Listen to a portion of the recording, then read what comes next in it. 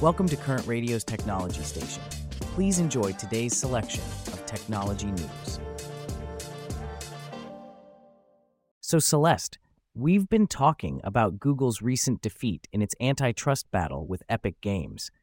This is a significant upset to the business model underpinning the mobile app ecosystem, isn't it? Indeed, James, it's a sweeping victory for Epic Games, but the question on everyone's mind is, what does this ruling mean for app developers? Right, it's not as straightforward as it seems. The case isn't over until a judge decides what Google's penalty should be. A jury did find that Google willfully acquired or maintained monopoly power by engaging in anti-competitive conduct, but the exact remedy is yet to be determined. So, we're in a bit of a holding pattern. Google is unlikely to roll out any significant changes to its Google Play Store until the judge makes a final decision. So for now, it's business as usual for developers. Absolutely. But the real game changer here is the potential impact on the App Store business model itself. Paul Swanson, a partner at law firm Holland & Hart, believes this decision could affect other marketplaces where a company has created its own platform and gets to dictate the rules, like the App Store's 30% commission. That's a big deal. We're talking about a model that's been the backbone of companies like Google and Apple for years. The jury, in the Google case, found that app buying and distribution are separate markets, which could lead other big companies to reconsider their business models. Exactly. It's a wake-up call for companies that have enjoyed a walled garden business model. And Swanson also suggests that this legal risk might encourage other businesses to change, even without being taken to court. And let's not forget the potential for class action lawsuits. This ruling could pave the way for other potential plaintiffs to argue their own cases. True, but it's worth noting that we haven't seen any rumblings of other lawsuits from app makers yet. Rick Van Meter, executive director of the Coalition for App Fairness, pointed out that this case was significant because it involved consumers, the members of a jury, determining that Google's conduct was anti-competitive. But there's still skepticism about how Google will implement the judge's decision, right? The Coalition for App Fairness has concerns about Google and even Apple skirting the spirit of the law or a court's ruling. Yes, there's certainly a lack of trust. Van Meter even suggested that the ruling could prompt the Supreme Court to take up Epic's other suit against Apple. That would be a significant development. But it's also important to remember that the Google-Epic ruling may not directly impact Apple's ongoing case with Epic. The ways the two platforms achieved market power aren't the same. That's a good point, Celeste. And while Epic has championed the verdict as a win for all app developers and consumers around the world, there are many more dominoes that need to fall to truly dismantle the App Store business model. And let's not forget about the upcoming legislation in other markets, like Europe's Digital Market Act and the UK's Digital Markets Competition and Consumers Bill. These could also play a crucial role in reshaping the App Store business model. Absolutely. It's a complex landscape, and we'll have to see how it all unfolds. But one thing is clear. The Google-Epic decision is a significant milestone in the ongoing debate over the fairness of the App Store business model. Couldn't agree more, James. And as Van Meter pointed out, just because it is your business model does not mean it is legal or that it's right. This is certainly a space to watch. While we're on the topic of transformative business models in the tech industry, let's pivot to a story that's making waves in the world of Web3. It involves LineNext, the Web3 unit of the popular Japanese messaging app Line, and a significant amount of funding they've just secured. Let's dive into the details. So, LineNext, the Web3 unit of the Japanese messaging app Line, has successfully raised a whopping $140 million in funding. This round was led by Crescendo Equity Partners, which is a Peter Thiel-backed private equity firm in South Korea. That's a significant sum. And this comes after LineNext's browser-only beta service, right? It was a consumer-to-consumer marketplace on their NFT platform Dossi. Exactly, Celeste. They used the Dossi beta to test the waters for various Web3 services, like NFT platforms, avatar features, games, and entertainment. And according to Woo-suk Kim, LineNext's business director... Wait, so they're going to use this new funding to launch the official Dossi platform and Web3 services, and all of this is happening in January next year? Yep, you got it. And it's not just that. They're also launching the Dossi mobile app to global users, integrating games and over 100 partners of Line NFT in Japan into the Dossi platform. Plus, they're providing a new development tool to help Web2 brands transition into Web3 digital products, and users will be able to trade their products directly on Dossi. That's a lot. But there's more, right? Something about a social app and AI avatars? Indeed, they're releasing a new social app that lets users communicate via AI avatars, and they're also launching new Web3 games featuring Line's character, Brown and Friends. It's a complete Web3 Ecosystem. They're building a whole ecosystem, and they're aiming to make Web3 popular for everyone. That's ambitious. It is, but they've got the numbers to back it up. During its beta product period, LineNext attracted 5.5 million users globally, with over 470,000 cumulative transactions, and they're not slowing down. I'm curious about their take on the NFT market, though. It's been a roller coaster ride over the past year or so. True, but LineNext seems pretty optimistic. They believe NFTs will become a new standard for valuable digital goods, and despite the downturn, they're aiming to build and expand the market. That's a bold move, and they're not just a marketplace, they're also a platform, right? They make money by charging platform fees? Yes, and they're planning to create additional revenue models as they continue to issue, distribute, and trade digital products. It's a comprehensive approach. And they're leveraging their global infrastructure and knowledge, which sets them apart from the competition. Plus, their public blockchain mainnet, Finchia, is 400x faster and 98% cheaper than Ethereum. That's a huge advantage. Absolutely. It's clear that LineNext has big plans for the future of Web3, and with this latest round of funding, they're well on their way to making those plans a reality.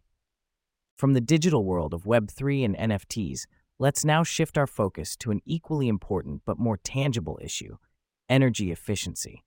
It's a topic we don't think about often, but did you know a large amount of energy we consume is wasted due to inefficient buildings?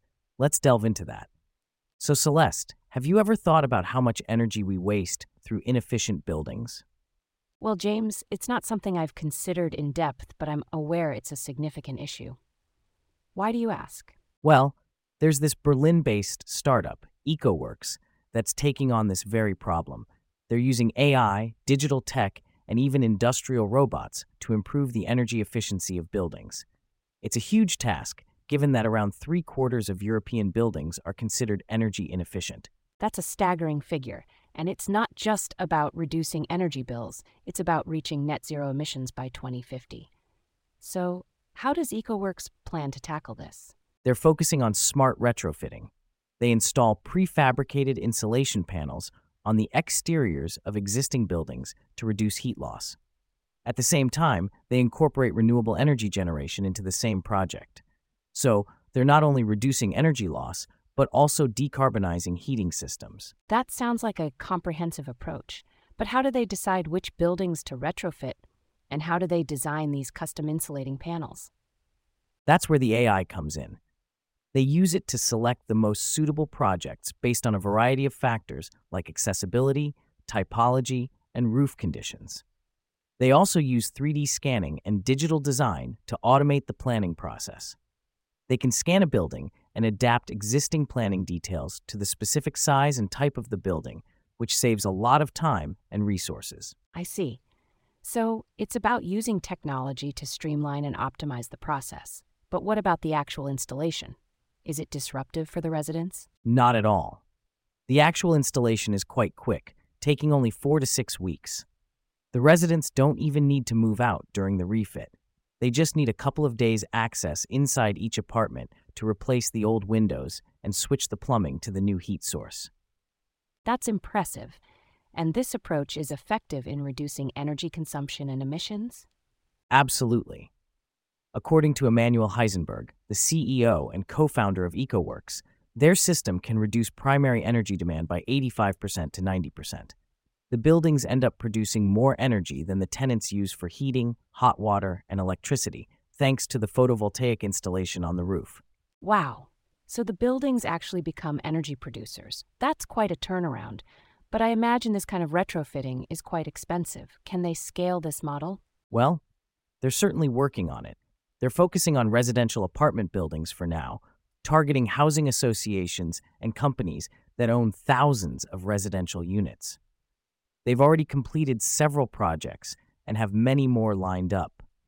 They're also considering expanding to other types of buildings, like schools, hospitals, and offices. That's encouraging to hear. With the urgency of climate change, solutions like this are more important than ever.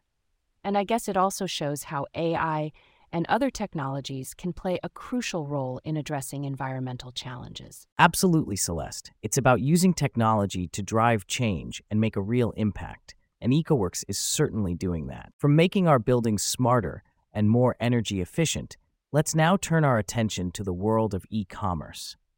Specifically, we're heading to Africa, where a unique platform is changing the way people shop for fashion and beauty products, thanks to an impressive pre-seed funding round. Let's dive in. So Celeste, have you heard about this African fashion and beauty e-commerce platform, Maka? It's just raised a $2.65 million pre-seed round. Oh, Maka, yes, I've come across it. It's the brainchild of Diana Owusu-Kireko, isn't it? She used to be the CEO of Jumia Ghana. Correct, and she's not just sitting on her laurels. She's been busy transforming Maka into an interactive social commerce platform. It's all about live try-on hauls, reviews, user-generated content. So it's like a virtual shopping experience tailored to your style. That's clever. But how did she come up with this idea? Well, she was in Ghana during the pandemic and had a hard time finding inclusive fashion inspiration. She used to hop over to London for shopping, but with travel restrictions, she had to... So she had to seek alternatives, and that's when she noticed the gap in the market? Exactly. She started surveying people in Ghana and Nigeria, and she found out that shopping was a real challenge. Instagram was a wild card, traditional markets were stressful, and cross-border shopping had its own set of problems. And that's when she decided to create Maka to solve these issues, right? Absolutely. Maka is aimed at Africa's millennials and Gen Zers, a demographic that's been rapidly adopting technology. This has led to a growth in e-commerce penetration from 13% in 2017 to 28% in 2021, reaching 334 million users. That's impressive.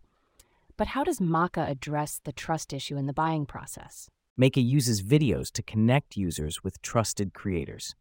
Seeing items on a creator they trust gives users confidence in their purchasing decisions. Every customer can become a creator by... Wait, so customers can create video reviews of their purchases?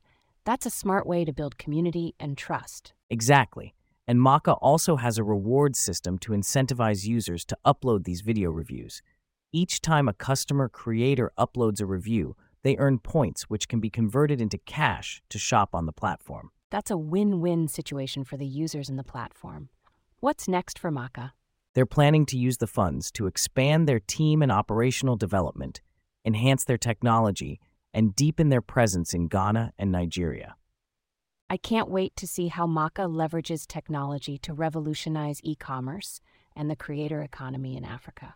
Indeed, it's an exciting prospect. This investment could potentially unlock massive growth and impact on the continent.